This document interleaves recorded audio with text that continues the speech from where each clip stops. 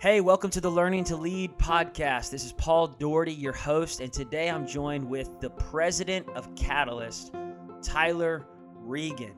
Tyler. It's Reagan. like the president. Oh, okay, got It's you. easy to remember. President Reagan.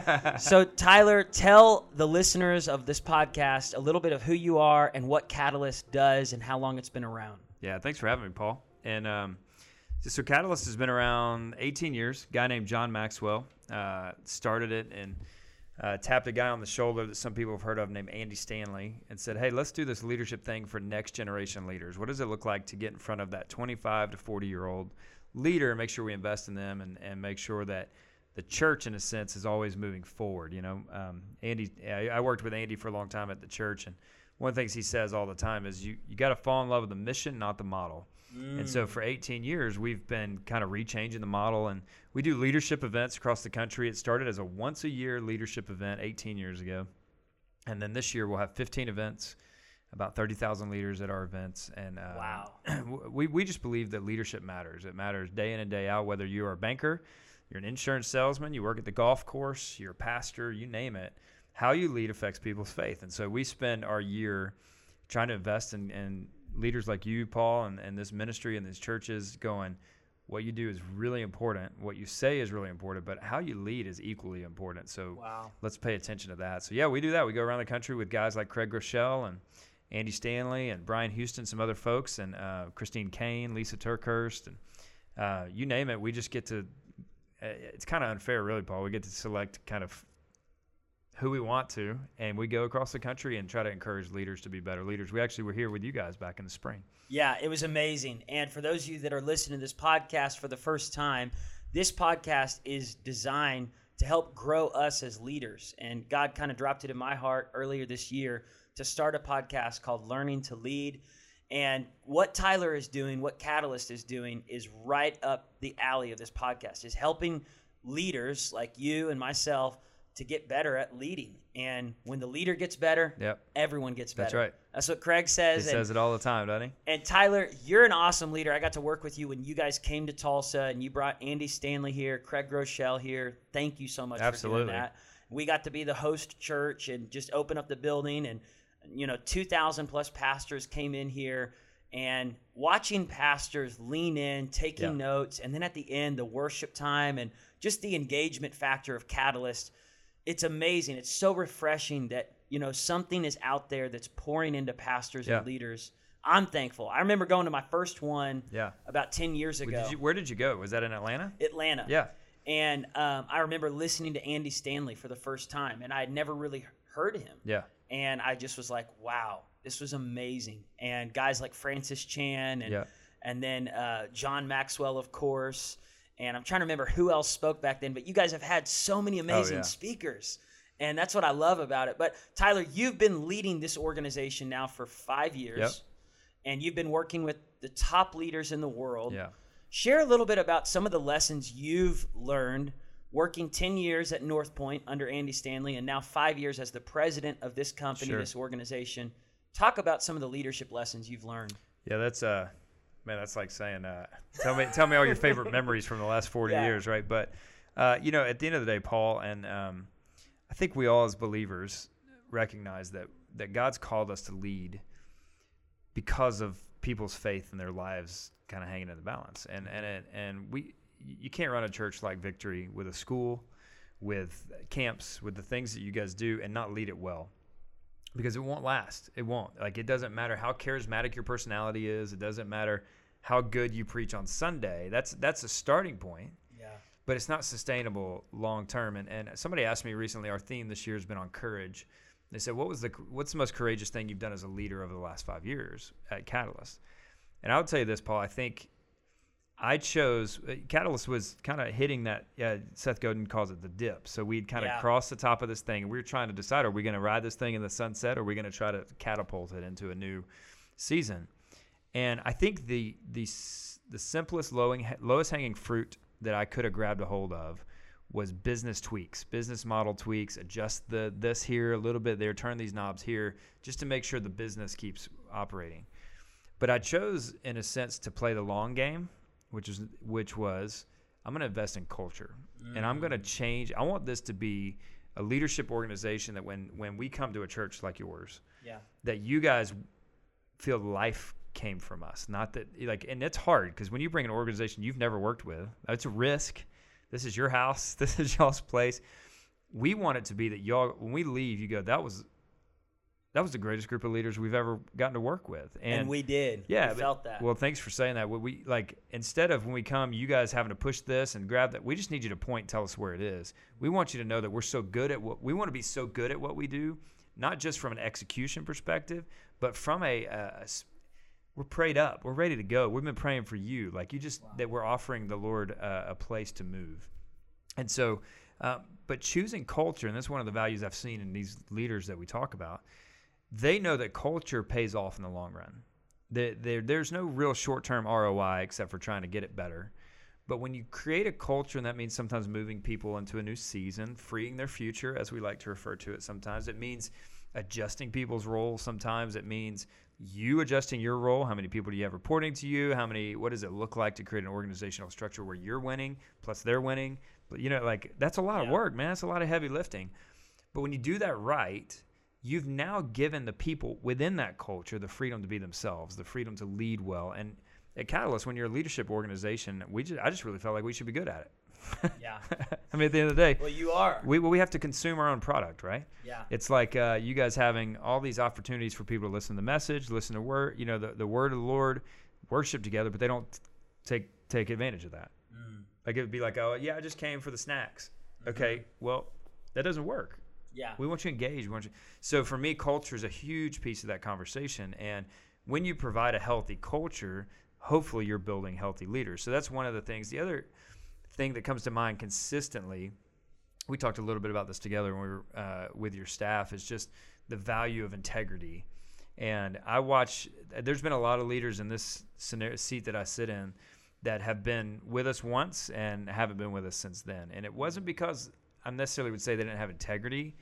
I would say it's because they didn't fit the DNA of what we were trying to do. And a lot of that because they didn't come with a service-first attitude. They kind of came going, well, hey, I'm a big deal in certain circles.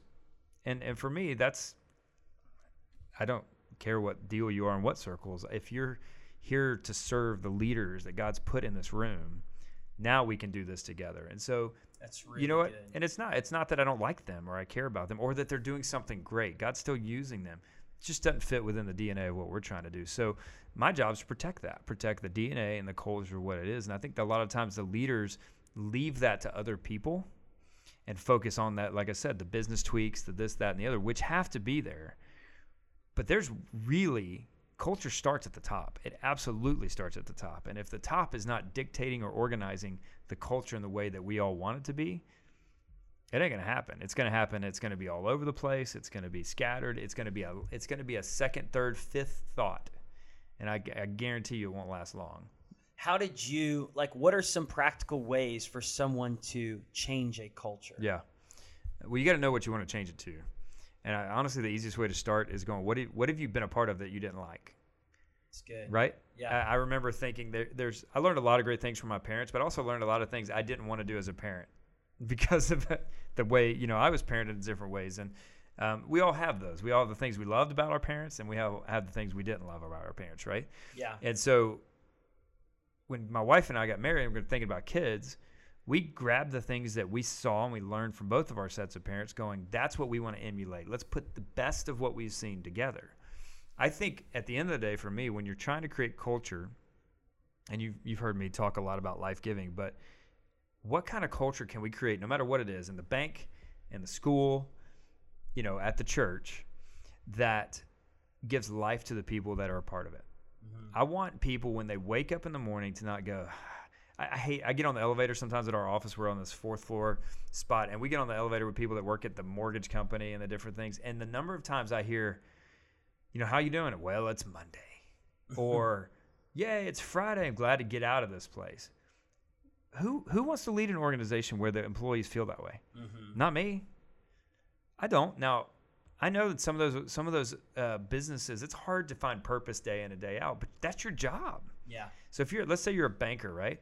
And you've got you got everybody from the people that clean the bank at night to the bank tellers to the people that do the loans for mortgages, whatever. What would it look like if you were to get them all together once a week and share a story of the Johnson family who just got their first house ever, and talk all the way down to the bank teller who actually just deposited the closing cost check, and go, hey, Stephanie, do you realize that what you did is allowing the Johnson family to have a place to create memories as a family, to grow as a family, to raise their kids, to have a home? I know you don't think that sometimes what you do is all that important, or you're closing out but it is. Like, you've changed a life by the fact that you were there today and you did what you did. And we as a bank are better because of you. Are you kidding me? That's purpose all day long. Now, you and I are, really good. You and I, Paul, are in worlds where purpose isn't hard for us to find. Right. Matter of fact, it's kind of easy, so much so that we'll forget to remind people. To talk about it. Yeah, because guys, we're leading people to Jesus. What else? Well, how? What does that look like? Why does that matter? Why does that really matter? So sharing the wins, the absolutely, stories, big what time. You celebrate is what gets repeated. That's exactly right. And so that's a big part of celebration. How do you create? You want to remind without having to go, here it is again, guys. This is what hey. And so when we do our staff meetings, a lot of times I'll say, okay, tell me, somebody brag on somebody else. Somebody share what somebody's done that you went, that's what I'm talking about. That's the culture we're creating here. That's the standard. There's a difference for me between values and culture. We can write a bunch of values on the wall, and they will dictate our culture. But at the same time, there's got to be this unwritten DNA of who we are. And the way we move that is that we just model it. We live it. So I remember when I first took over at Catalyst, because I inherited, I have a different but similar scenario where we inherited something that wasn't ours, right? And it's a public thing, and so everybody's watching how that transition goes, and it's hard. I mean, it's a hard thing. And I wanted a posture of honoring. I wanted to honor the past, but not be crippled by the past, and that's hard to do. And I made sure I probably went a year longer honoring than I needed to, really. But if I'm going to err on a side, that's the side I want to err on. But I remember, which I think is really good. And there's people that are listening that are in transitions right now, taking over after their parents or after a predecessor or mentor. And I think what you just said, I'd rather err on the side of honor, absolutely, than the side of, well, forget you, I'm moving forward. Yeah, and so many people want a story there, and for Brad and I, there wasn't a story there. Brad's season was over, and I moved in. Now, a lot of people, there are stories. Mm-hmm. And figuring out how to that balance of honor but my thing, I remember telling the staff, I came in, this was probably 2 or 3 months after I'd come in. I kind of waited a little bit, even though I'd been on the team for a little while. And I came in and I had 6, I'd written down, it was the January meeting, which January is always a good time to kind of kick something new off. And I said, hey, here's my 6 expectations for you to sit in this circle on this team. And we went through them all, and I said, how many of these are competency related? And they were like, none of them. I was like, that's right. Because culture is not a competency issue. I hire you because you're competent. Culture is a behavior and a way we act and the way we treat people. That's why this matters. So it was everything from, that is so good. It's a big deal, right? Yes. Because we're all looking to bring in people that bring the competency. You don't need that. You're not going to hire a video production director that has no clue how to do that. Mm-hmm. You're going to hire a great video production, but your job, though, and your team's job is to make sure that not only they're a great video production person, but they match the DNA of what we're here. If they don't, that's okay. God's going to call them somewhere else, right? Mm-hmm. And I've had people, and I want you to keep sharing this, but I want to interject. I've had people almost like grill me. You need to hire really competent people. You need to hire skilled people. It doesn't matter where they're from. And I'm saying it does matter where they're from because they bring where they're from into here. And if where they're from is total opposite and they don't like this, no matter how talented they are, they're not going to flourish in our team. That's right. And they'll start changing the culture of who we are. Yep. So, I mean, I'm all about hiring from the outside, but really interviewing, making sure that that outside that's coming in isn't going to change what God's doing on the inside right now here. Well, and what goes with you everywhere is you. Yeah. And so Andy Stanley's actually doing a marriage series right now, and he's talking about a lot of times when you leave to look for something else, you're not going to another relationship or another job or whatever going, how can I serve that place or that person the best? What are you looking for? What can I get from them? Yeah. Right? That's the unhealthy part of that. Oh, and guess what? By the fourth job, guess what the common denominator is? It's you. Yeah. Right? And so we got to know who these people are that are coming in. And are they going to be torch carriers for this culture and this heartbeat and this mission, or are they not? Yeah. Now, again, it doesn't give me permission to hire below the competency standard we have. We've got a standard, man. It's like excellence is our standard. Yeah. We're going to stay there. Yeah. But here's the trick, and this is what I found to really work when it came to culture, was not only casting a vision for the expectations, and really you have to be clear about what I'm asking you to join up for, what I'm asking you to do. I can't just assume they're all going to learn my unwritten values. Yeah. I'm going to be crystal clear with you about it. And then we finished that. And at that time, we still had half the staff had been there for a long time. And I knew that. That's why this was such an important conversation. I said, so here's what you all need to wrestle with is, number one, can you buy into this culture? Do you believe that, right? And number two, if you want to be a part of this, what does that look like to be a part of it, okay? So here's what I said. I want you to take a second. I want you to look around the room. I want you to look eyeball to eyeball with everybody in this circle. I had them sit in a circle, Paul, so that they could look at each other as we walk through this, which helps me a lot. I'll do that about once a month or every, just so that we're all looking at each other. You know what I mean? I'm not up here looking at you. We're all looking in this together. And it kind of takes me from the boss to being in the circle. And I said, I want you to look eyeball to eyeball. If you're going to sit in this circle, you're saying to the other 24 people in this circle, I agree to this standard, and I'm going to uphold the standard in my life and in your life. And so what it brought into to play was peer accountability. And I said, here's the thing. Everybody expects the boss to hold you accountable. But what if your peer comes to you and go, hey, the way you just acted is below the standard we've all agreed on? Whew, that's a whole new level of accountability right there, because you're going, wow, my teammate, my whatever. But here's the thing. When you get the right people in the circle, they will not settle for less than that, because they're going, I'm in this. I'm giving my life to this, not just, but I want to be a part of something that matters. And to do that, we're all going to buy into this culture together. And if you don't, that's okay. That's really okay. If you want to go a different pace that we're going to go, that's okay. It's just not going to do it here. You know what I mean? Mm-hmm. And so, but that was why it was so critical for me to go, I want you to all recognize that if you're going to sit on this team, in this circle, this is the standard. And if you fall below that standard, we're going to call you out. And if you stay below that standard, we're probably going to move you out.